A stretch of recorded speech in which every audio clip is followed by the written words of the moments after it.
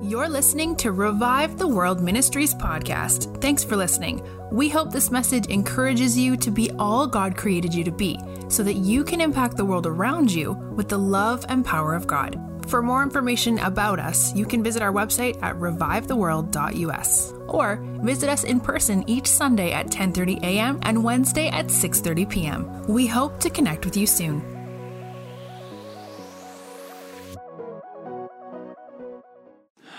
Thanks, everyone.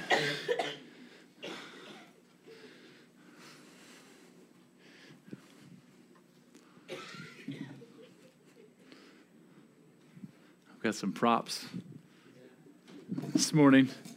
If you're listening to this on podcast, you'll have to envision it in your mind. We haven't gone live yet. We'll get there someday soon. Until then, you'll just have to picture these three chairs. Thanks for honoring me so well, Owen. It gets to the point to where it gets a little embarrassing. You're like, man, that's... I guess he's talking about me. I'm not sure.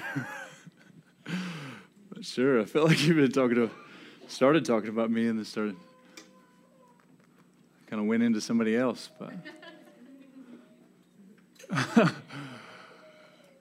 Wow.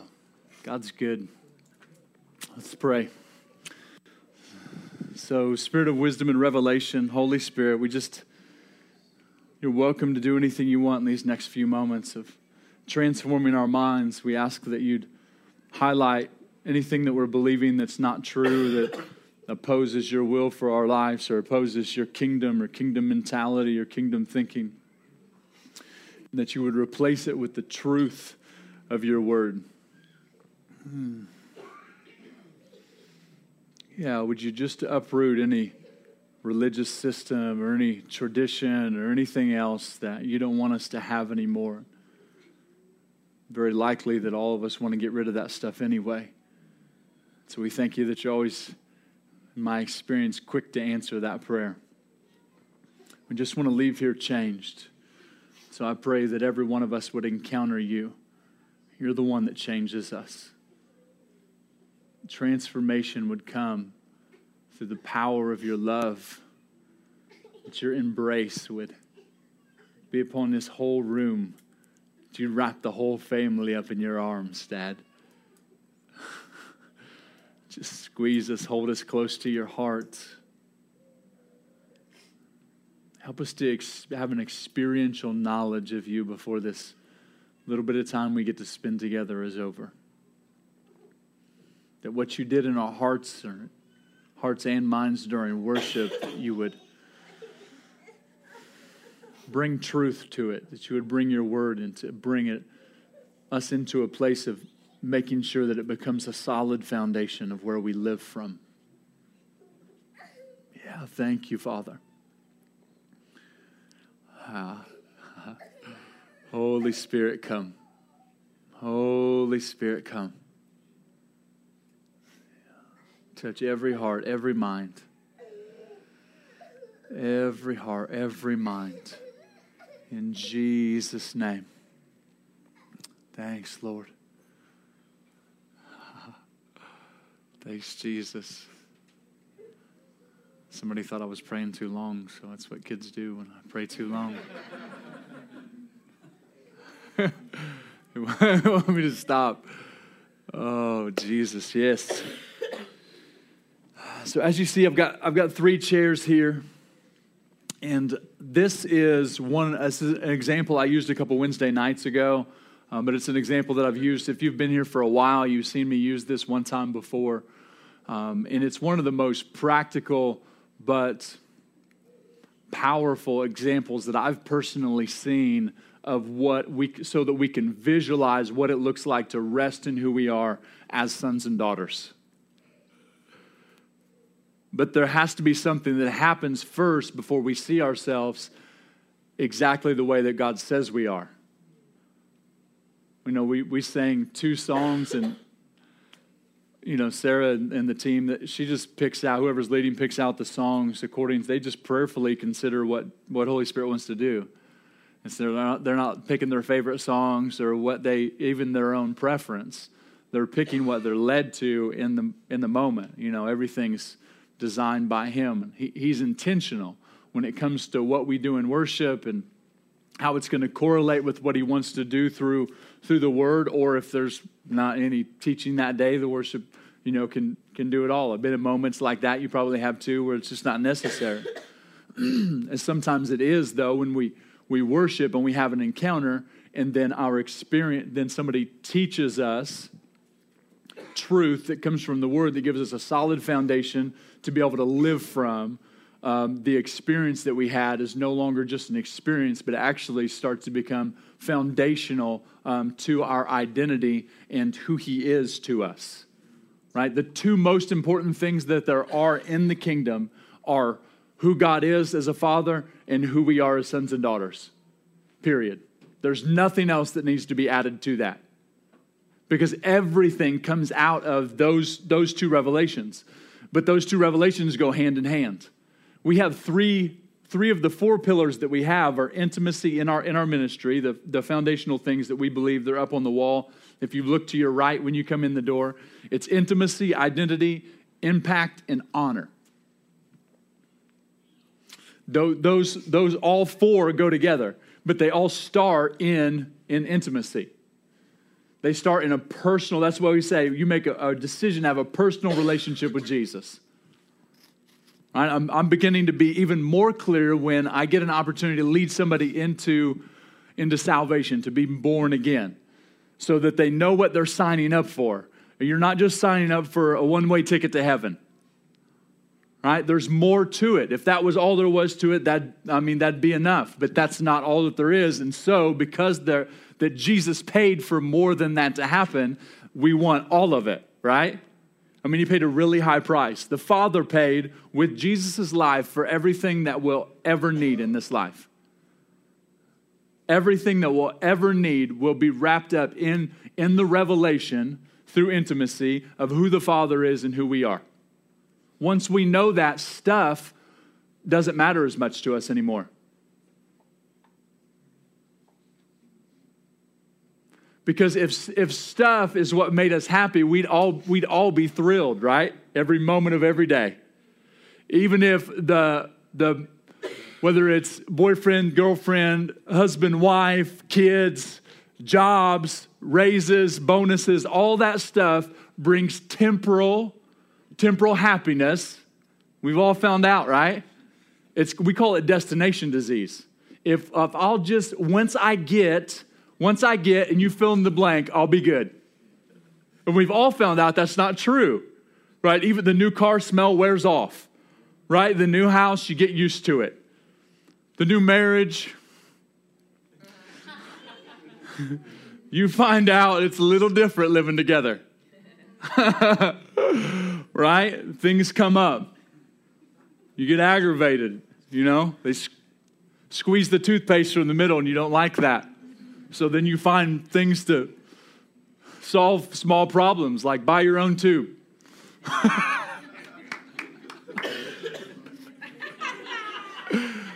I'm being cheeky, I'm being funny about it, but that there's little things that aggravate you about your spouse or the people that you've lived with or your roommates. It's true, right? And so the newness of everything wears off, and unfortunately, we take that into the kingdom with us. And there are times when the newness of Jesus wears off.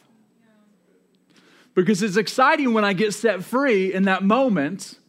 It's exciting, right? I'm grateful. But if it doesn't lead me into intimacy, if nobody disciples me, if nobody shows me what this is really about, that it wasn't only about salvation, but it was actually who He created me to be. He predestined me to be a son before the foundation of the world. Right? In Ephesians 1, it'd be good for all of us just to read Ephesians 1, 2, and 3 just over and over and over and over and over again until I believe it. Until I can look in the mirror and look myself in the eyes. This is a good test of whether or not you believe you are who He says you are. Look in the mirror and say, I'm worthy. I'm holy. I'm blameless. I'm the righteousness of God in Christ Jesus. I'm worth everything Jesus paid for me, every drop of blood, the beating he took. I'm worth all of it. If you can look yourself in the mirror and say it right in the eyes and say that, you'll know whether or not you believe it or at what level you believe it. Right? There's a starting point, and then we're being transformed into the image of his Son. That was what he predestined us to be. It was part of his plan. It wasn't even our decision. So that means that he wants it more than I want it. Isn't that amazing? So me knowing who he is the most important revelation that I'll ever have outside of knowing what Jesus did for me. But actually knowing what Jesus did for me leads me into is supposed to lead me into the revelation of the goodness of God, that he's a good father. I love we sang 2 songs about his goodness, and part of Sarah's new song is about that you're always good. And I love that she added in, and my mind's made up about you. I was asking, during worship, is my mind made up about you? That you're always good. And what definition of good am I using? Am I using his or mine? Because his definition of good sent Jesus to the cross. John 3:16. It's good like you can't compare it to the natural world. John 3:16 sums up. I don't need another verse, but there's lots of them. For God so loved the world that he gave. All right? That's the kind of father he is. And so some of what I'll teach you today with these 3 chairs will reveal what you believe about him. Because it's essential for me to see him clearly, for me to see myself clearly.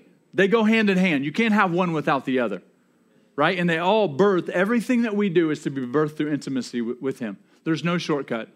I love all the impartation and the prophetic words and, people praying for me and me getting wrecked. But it all should lead me into intimacy with him. If it ever pushes me away and I think I only need the experience, somebody either hasn't taught me well, I've been mistaken, or I've moved into a dangerous place. All right? You can't have all word and no Holy Spirit, because then you just become knowledgeable and religious. And all you want to do is, you can tell how much of that you are when you get into a conversation with somebody about the Bible. You'll know in that moment how important it is for you to be right. Because when I care more about being right than I care about the relationship, then I've left the topic of kingdom.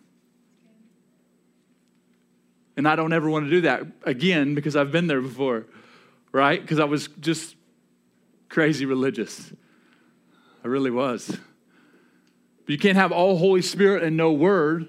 Otherwise, you become a charismaniac. It's true, you don't have any foundation. And that's why you surround yourself with people that will confront you in love and tell you the truth so that you don't move into erroneous doctrine of the Bible.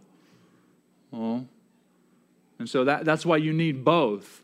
John Wimber called it the radical middle. All the Holy Spirit I can get and all the Word I can get combined. They're never supposed to be separated. I want it all. Jesus paid for all of it, right? If we sing that song, You Can Have It All. I mean, he sings that back over us. You can have it all.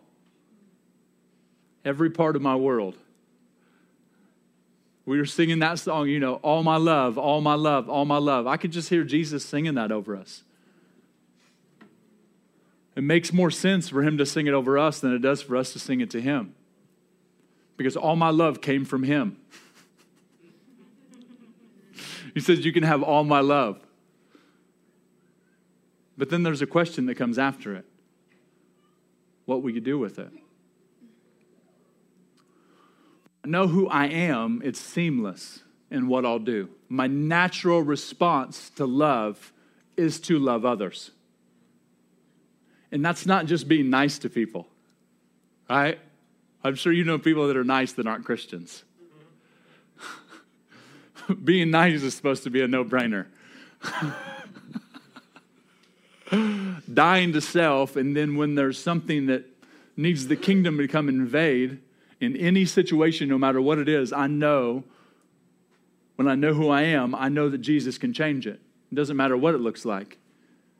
If there's no breath in somebody's body and their pulse, their heartbeat has stopped, I know that Jesus can bring life. If there's a cancer patient, I know that Jesus can heal. If somebody's got a cold or pain in their body, or their marriage is a mess, they need reconciliation, or they need a financial miracle, or whatever it is, you need food multiplied. I'm telling you, when you're feeding people, you run out of food, you can just pray and it'll be multiplied. I mean, you can't just pick what you want out of the Bible and say, well, I'm just good with this, and then I don't want the whole thing. It's a package deal, right? Good package. It's a good package, right? It's better than any healthcare package you'll ever get. And so chair number one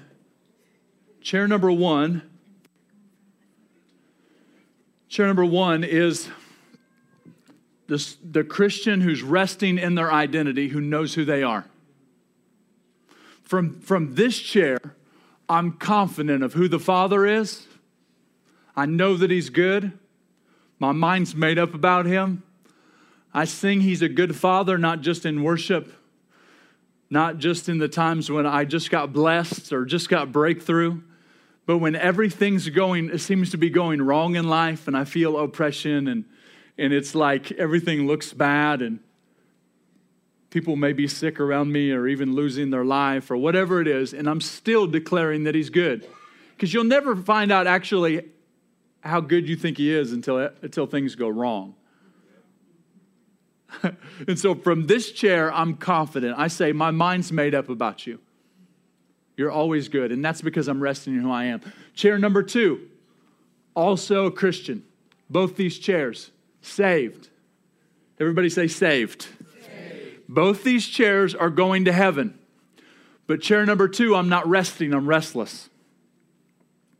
Chair number 2, I'm a carnal Christian who lives out of my flesh. By that, I mean I live out of my mind, my personal will, and my emotions. I'll get to some more of that in a minute. Okay? Chair number 3. I can't sit in this chair because it doesn't belong to me anymore. Chair number 3 is the lost. Or like I like to say, not yet saved. Over 4 billion people are in this chair. Over a billion Muslims are in this chair. No, not all paths lead to God. Jesus said, I'm the way, the truth, and the life. No one comes to the Father except through me. You get mad at me if you want to, because I said that. I just read it out of the Bible, and He is. And so He is the truth, the way, and life.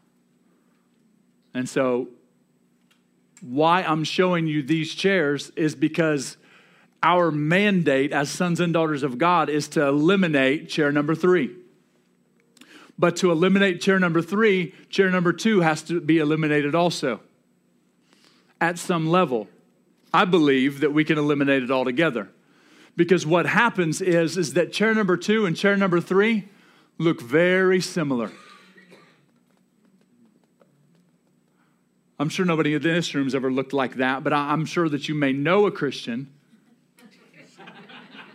who's acted just like chair number 3. That you'd have had no idea that they knew Jesus. Sadly enough to say, I've been that Christian more times than I can count. Right? And so this message isn't going to bring you condemnation or shame or guilt. It's going to bring you empowerment. Because it's going to show you how easy it is to switch from chair number 2 to chair number 1, because both of these chairs we can get in and out of at any given moment. You say, well, I'm sold out. I'm on fire for Jesus. Okay. I mean, I'm not around you all the time. Only you can judge. But we are created to be love every moment of every single day in every situation with every single person. Selfless, agape love, not expecting anything in return. And that's what I look like in chair number one. In chair number one, I'm selfless. In chair number one, I'm fearless.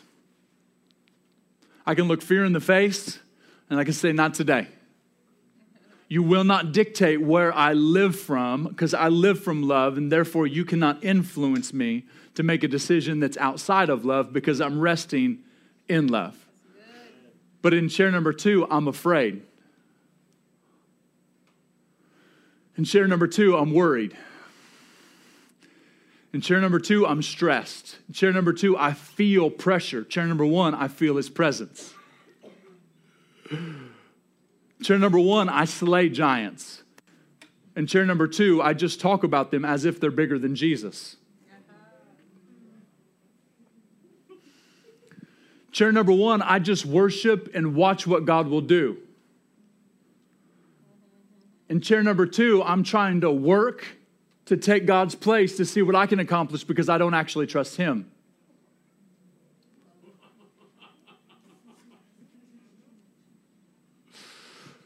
In chair number one, I have hope, I have peace, and I have joy because I'm living out of the unity of the Holy Spirit, right? My every passion and desire is pure and holy, period. It says at the end of Galatians 5, for those that are His have crucified their passions and desires. Their passions, that means all the ones that I used to have and was never supposed to have. But in chair number two, it's all about me. And my passions and desires are no longer pure. My passions and desires that will fulfill my needs for my own selfish gain lead me. From chair number two, I'm stingy. I don't want to give. I'm not like Owen. From chair number one, I look a lot more like Owen, right? Because he looks like Jesus. That's true. It's God's nature to give, right? We did John 3:16, right? You know, in Romans 8, verse 14, I love it in the Passion Translation. I love it in all translations, but it says that the mature children of God are moved by the impulses of the Holy Spirit. In other translations, it says, for sons and daughters are led by the Spirit of God. I like the Passion because because if you feel like you're not led in the other translations, you think, well, maybe I'm not a son or daughter. But if you read in Galatians 3:26 through chapter 4, verse 7, but just verse 26 says you're all sons and daughters through faith in Christ Jesus. So the moment that you accepted Jesus, you were a son or daughter. You can't change it, right? It's amazing. Yeah, you can't even frustrate God enough to make Him reject you, right?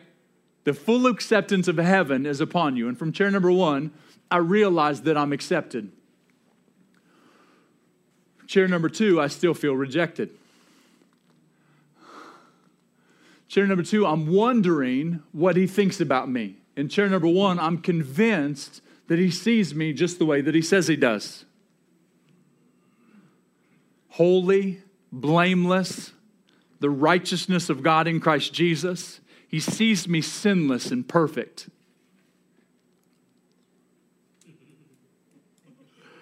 I like to just look around after I say that to see your faces.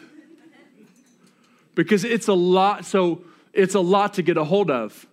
But from chair number one, I get it because that's where I digest truth through my spirit and it transforms my mind. And chair number two, I try to actually understand Jesus and the Word of God through my intellect and then digest it down into my spirit. Chair number one, I live by faith and I trust Him.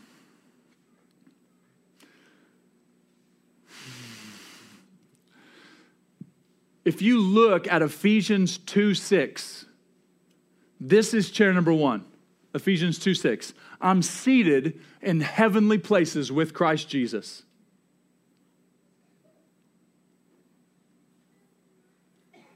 But how's it possible for you to go to heaven?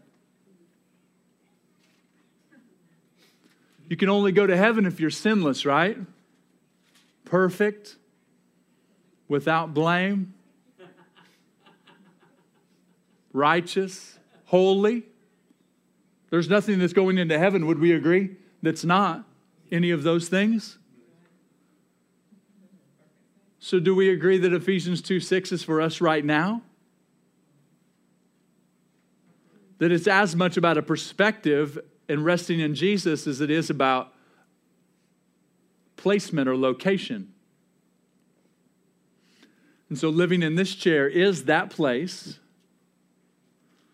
which means all those things are true, because I couldn't be seated there unless I was completely sinless.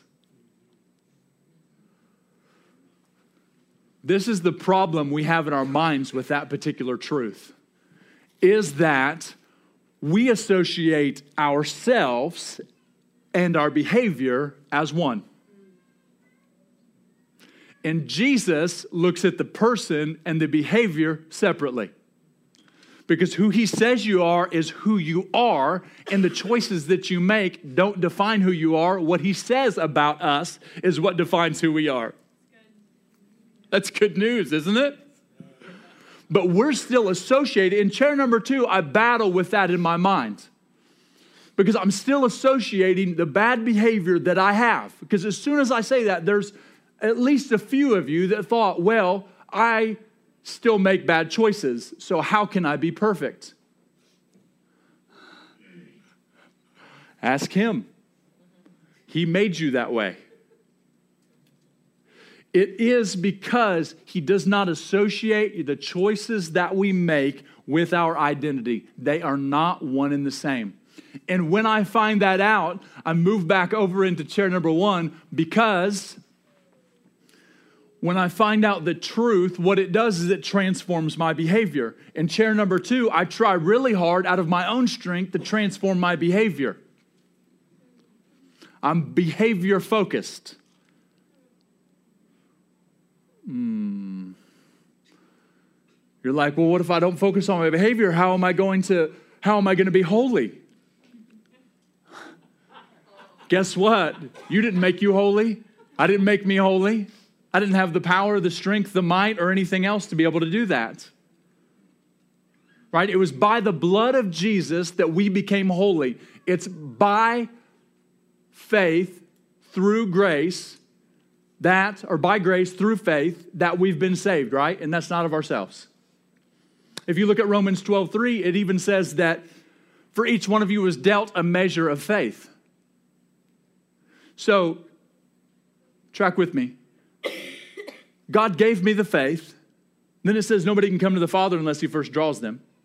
So God gave me the faith. He drew me to him. And then he released the grace from the cross over 2,000 years ago through the death, burial, and resurrection and ascension of Jesus. And he showed me that that was truth. And so where in that scenario did I do anything to figure out what he did for me?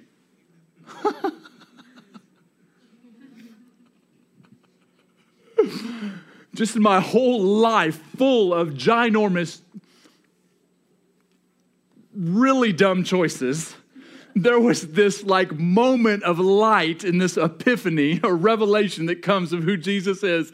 And it was in that moment that I was so desperate, and he'd been running after me for so long. I said yes because he made it possible.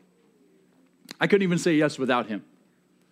And so in chair number 1, I rest in the fact that I didn't do anything for this. And so then my holiness doesn't depend on what I do.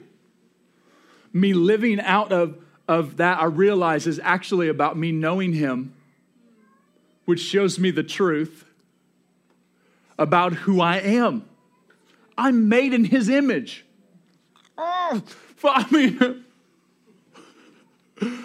From chair number 1, I rest in the fact that I'm made in his image, right? I rest in the truth of who he says he is through the person of Jesus. I've had people question, well, how can I see how God is good? Look at Jesus. His whole life, the Gospel of John, chapter 1, verse 18, says that Jesus, no one's ever seen the Father at any time, but Jesus, the Son, who's close to his heart, actually declared him to us. That means his life, what he did in every situation, showed us what the Father looks like.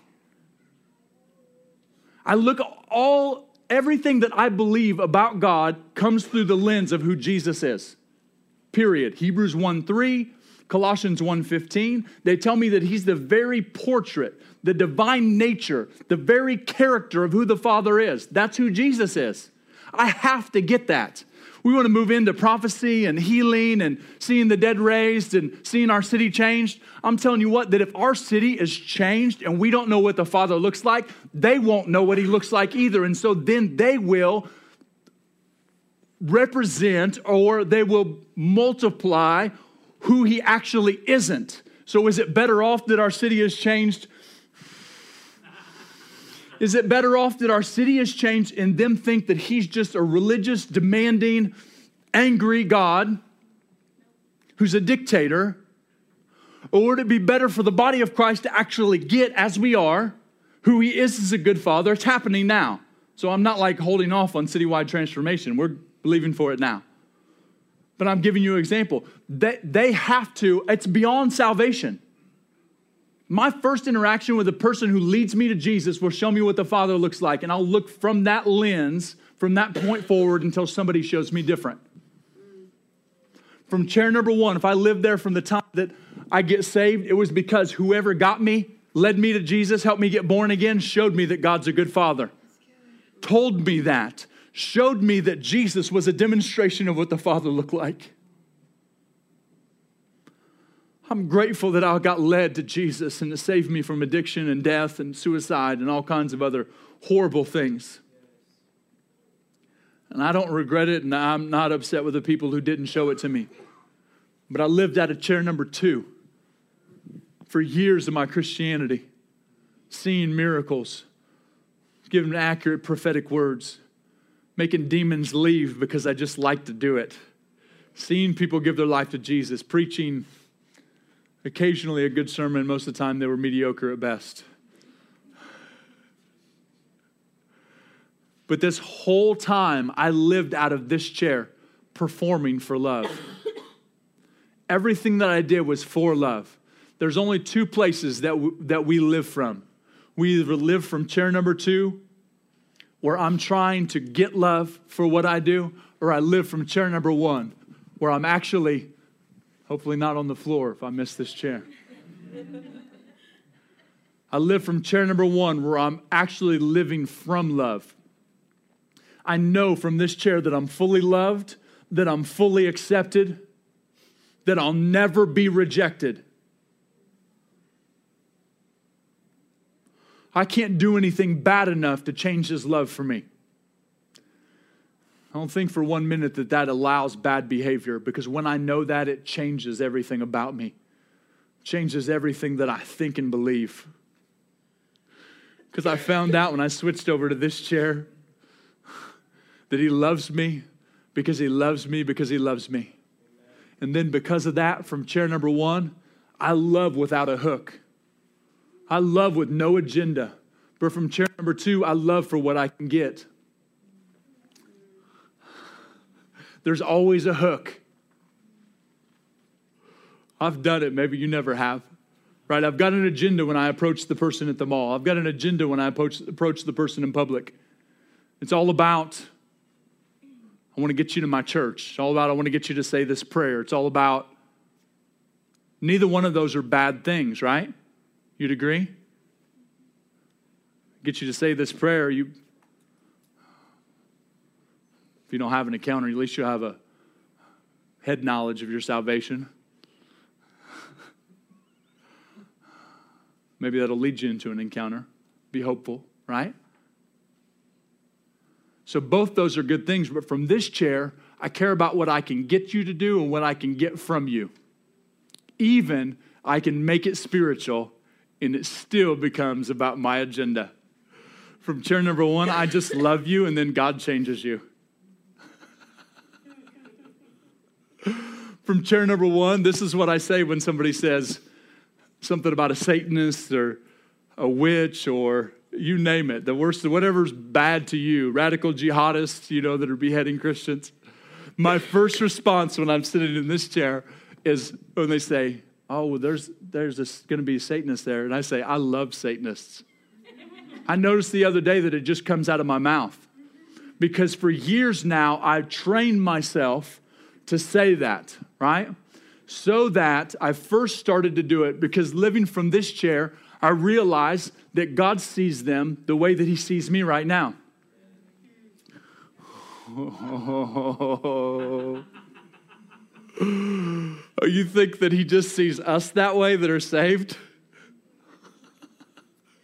Why do you think we are saved?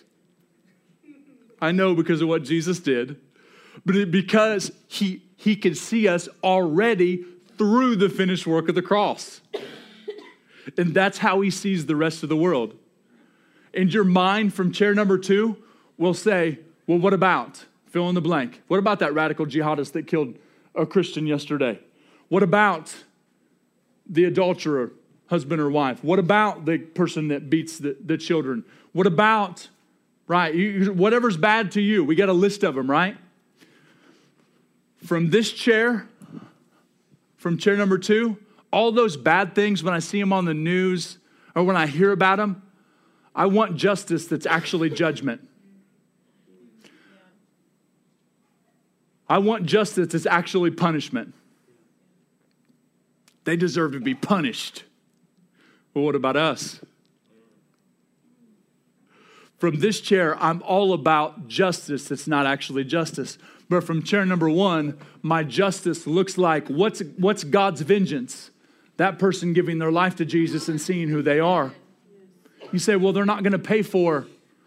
I could give you a list of things that I never paid for. And you could too if you thought hard enough. Because sin is sin. Period. And Jesus paid for it all. You can call it little bit sin. You can call it big sin. It still cost him his life. All right? Chair number 3 doesn't know that. Because they've seen chair number 2. I've been an example of what that looks like at times. I've been an example of what religion looks like. The form of godliness that actually has no power. And the power I'm not talking about is the power of signs, wonders, and miracles. The power that I am talking about is the power of love. They couldn't see what the Father looked like. Look at the children of Israel. If you think the power of God will change a generation with the absence of actually encountering him as love, look at the children of Israel. Just the example that you have in Exodus 12 through 14.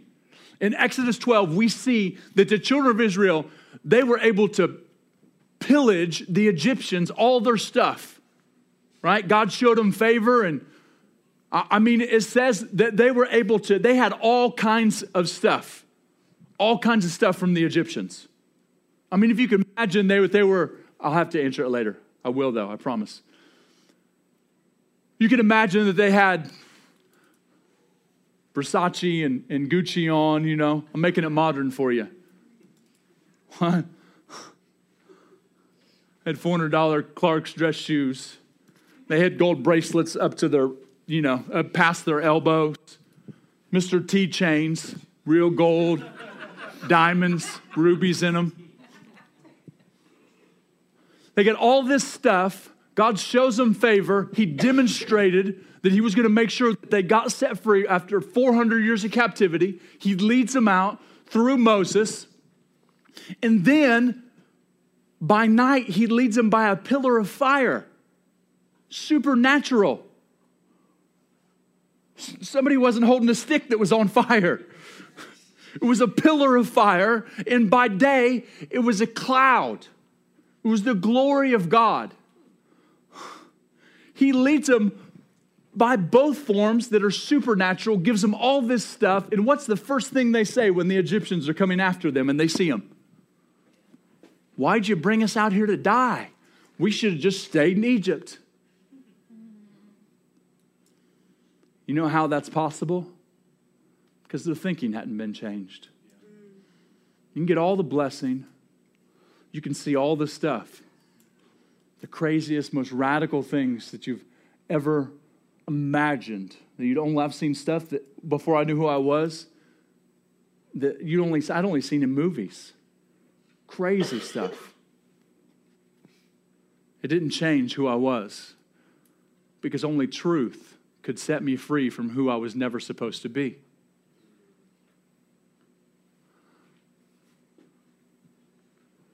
Chair number 2, I focus on what I can get from God and what He can do for me. It's all about my breakthrough, all about my blessing, all about me. All about me. Chair number 1, my heart cry is the same thing it was that came from Paul, Philippians 3:10. I'll wrap this up. I think I gave you enough truth for one day. Rapid fired some of it. I know you may need to go back and listen, but just I do believe that Jesus is doing calculated strikes of truth into our minds that's transforming us. I feel it. We're on the edge of a huge, ginormous breakthrough, and the breakthrough is in who He is and then in turn who we are. Not interested in hype. Amen. Not interested in pumping you up or trying to get you excited. Philippians 3:10. Paul says that I may know Him. Remember, Paul, at the end of his life, the guy who had been knocked down by God on the road to Damascus, was killing Christians, consenting to their deaths, imprisoning them. He's a pretty bad dude.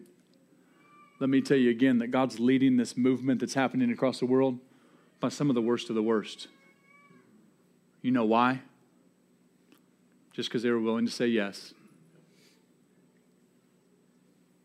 Sometimes the rest of the people were just caught up with what we can get. All about my convenience, all about my comfort.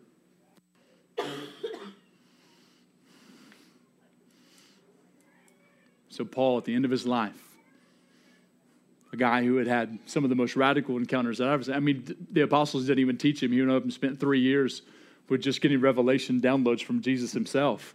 I mean, that's, come on. He didn't go to Bible school or seminary. Sometimes it's a good thing. Sometimes it's just a waste of time.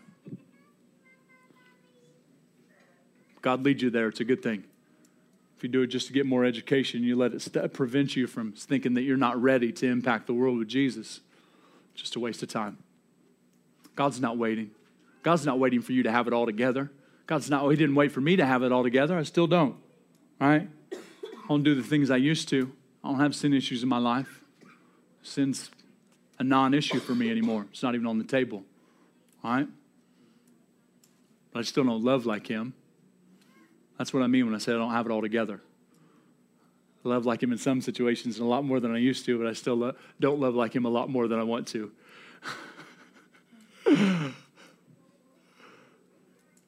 Paul says this, that I may know Him. That was his heart's cry. We could learn something from that. That's my heart cry, that I want to know Him in the power of His resurrection, in the fellowship of His sufferings, if by any means I might attain to the resurrection of the dead. Not that I've already attained or I'm already perfected, but I press on. Verse 13 is powerful. This is for us today. Forgetting those things which are behind and reaching forward to those things which are ahead. Press towards the prize, the goal, everything He paid for. Some of us, we just got to let go of the mistakes we made.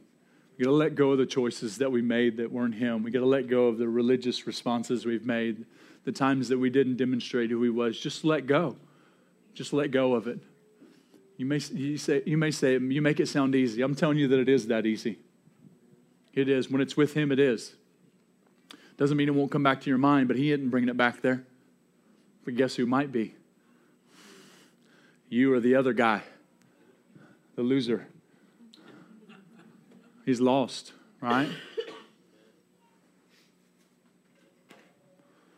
You may be able to still demonstrate power, but if you're scared of him, don't be. Don't be. You got authority over him. When in chair number 1, we let go of our lives. In chair number 1, I'm able to say, Jesus, in my living or in my dying, it's all you. Doesn't mean I want to leave my family or any of that stuff. It's not suicidal. It's called selfless. It's called I'm not afraid of death, because it only gets better after this life. But in chair number 2, I cling to this life as if it's everything. In chair number 1, I long for the home that I was made for. And it actually causes me to be more impactful on this planet, because I won't be afraid to go somewhere that God sends me, or afraid of what's going to happen, or afraid, fill in the blank. Remember, chair number 2, I'm afraid. Chair number 2, I'm fearless, because I live in perfect love. When I live in perfect love, I love perfectly, because that's who he is. I don't have time to talk you out of all your arguments.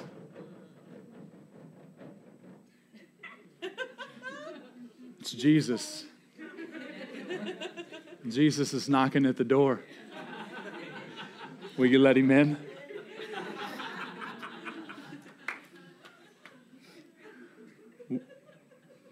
I know we made a joke about that, but in all seriousness, could you do the things that you say you do for him without him? Could I do the things in my life that I say are for him, but if he wasn't a part of them, they wouldn't look any different?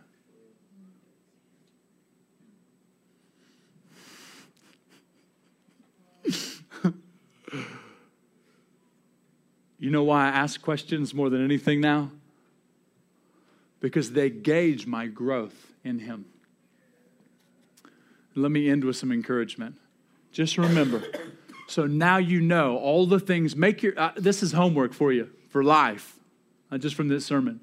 But what's your chair number 2 list? When you're worried, when you're stressed, when you're freaking out, when you feel anxiety, when you know what I mean? When you're not trusting him, what's your chair number 2 list? You make your chair number 2 list, and then when you feel those things, when you think those things, you'll know, I'm in chair number 2. I'm not created for chair number 2. I'm created for chair number 1. And so then you just get up and get in chair number 1, right? It's really, I do it in my mind. It's that simple. Is that in that moment, I picture myself resting in him. And I literally, in my mind, will say, okay, getting back into chair number 1, son. Out of chair number 2, freak out mode. And it can happen that fast. I mean, literally in a millisecond, you can be from chair 2 to chair 1. Isn't that amazing? You know, from in 3 generations. No, I'm not going to go that way. This is what I believe. The generations that were coming on, that were behind us, that have led up to this point, there were many of them that carried the truth of the Word of God and who God is, and paid dearly for it, even just a few hundred years ago. Paid dearly for it, right? And now God's entrusted it to us. That's exciting. Remember, if I'm in chair number 2, that brings pressure. But in chair number 1, it actually causes me to feel his pleasure.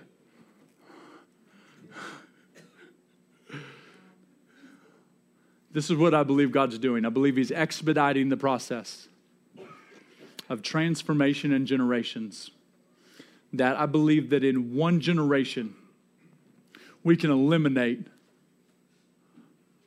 everybody who's willing of the chair number 2 Christian, and in turn, completely eliminate chair number 3.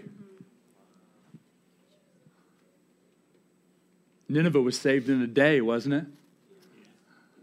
Do you believe that to be true? Biblically, yes, because I see it in the Bible. But what's my truth? I believe in the billion soul harvest. My only question to that is why only $1 billion? I'm not content. I'm not satisfied with not one person missing out on what they were created for. You know why I can feel that? Not because it was my idea, but because it was His.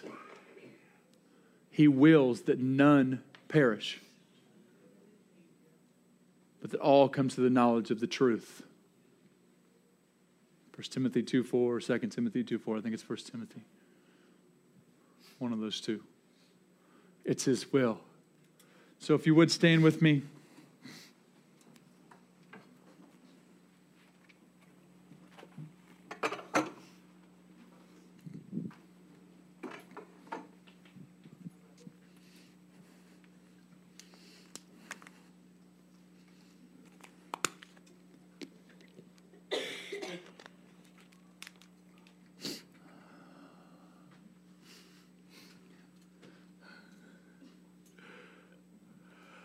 You guys all right?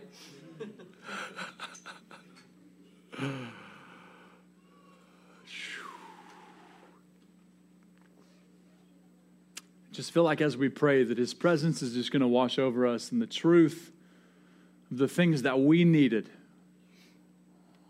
You may only needed one thing that was said today. You may only needed a few things that were said today. Whatever that one thing is can bring transformation in your life that you'll never again be the same from. We go from glory to glory. I heard somebody say, we just don't like the to part. That's the part we call process. All right? Embrace the process, because He's in the middle of it. He's all about it. I believe He's a whole lot less focused on the finished product than He is the process. Because in the process, that's where I find out how good He is. And so, Holy Spirit, I thank You for what You've been doing and the truth You've been administering to people.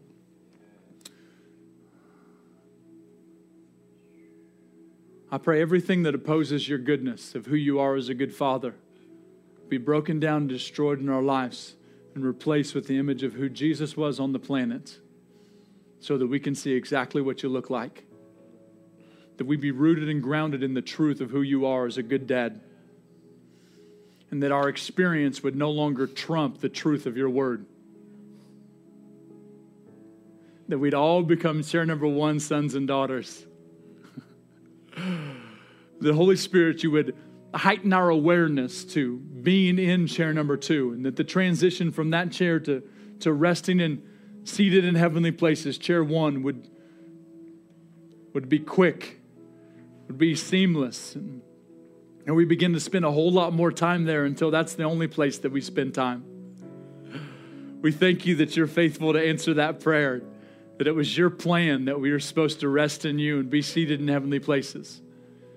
Thank You that it was Your plan that we become just like You, that we be loved, that we be a demonstration, an example of Your goodness and Your love everywhere that we go.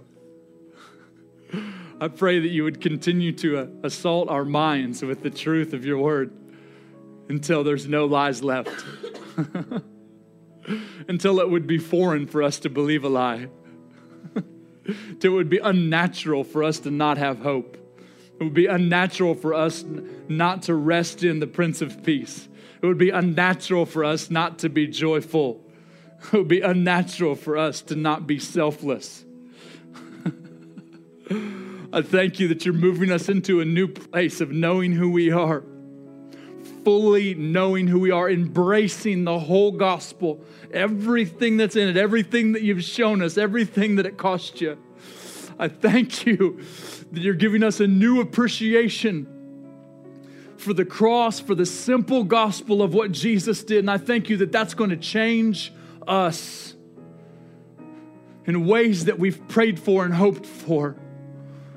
Thank You that You're taking it back to the basics, the foundation, the most important part of everything You dreamed we would be has come into life in us. I thank you that the body of Christ, the bride, is waking up all over the world to who you are and who we are.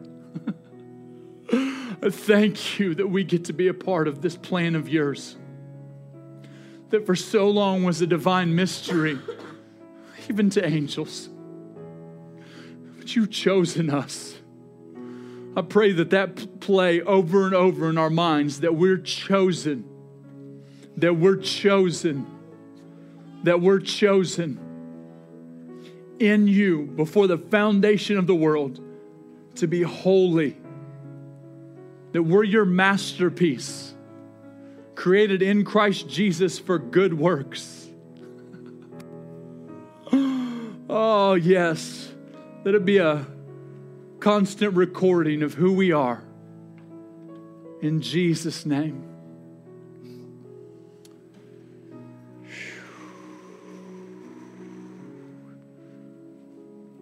I have the prayer team, if you guys would come.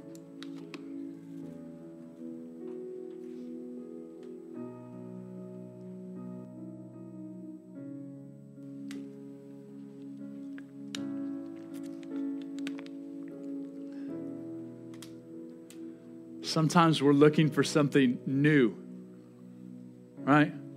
We just want, like, give me something new. Give me a new word. Give me something fresh, right? That's what we want. I'm with you. But what's really important is that we get the thing He's already spoken. Identity's it. His nature, His character, that He's good. That's it. That's it. All the other stuff that we want will come from that place. The multitudes we want to see saved, the miracles that we want to see people get, because it shows them that He's present and He loves them. It brings the cross into the here and now. All right? Being able to prophesy His goodness to people and just see them changed in a moment, set free in a moment from a word that comes from the Holy Spirit. Whatever it is. All the things we want to see. Our main priority is to raise up healthy sons and daughters, because that's our priority in our lives, to be healthy sons and daughters. We're getting there, aren't we? We're growing. Jesus is doing stuff in our lives that's changing the way we think and changing who we are. It's amazing. So grateful. So grateful for people who are hungry for Him and truth. So if you guys need prayer, please come up. You need healing, or you want somebody to partner with you for a breakthrough, or somebody to encourage you, please come up. The prayer team would love to pray for you. Bless you guys. I'm praying for you, even if you don't come up for prayer. This, especially for all of you that are still fasting. We end on February 5th. Just praying for you to continue to get more revelation of who you are and who He is during this fast. It's happening. It's going to continue. So I'm grateful for it. Love you guys.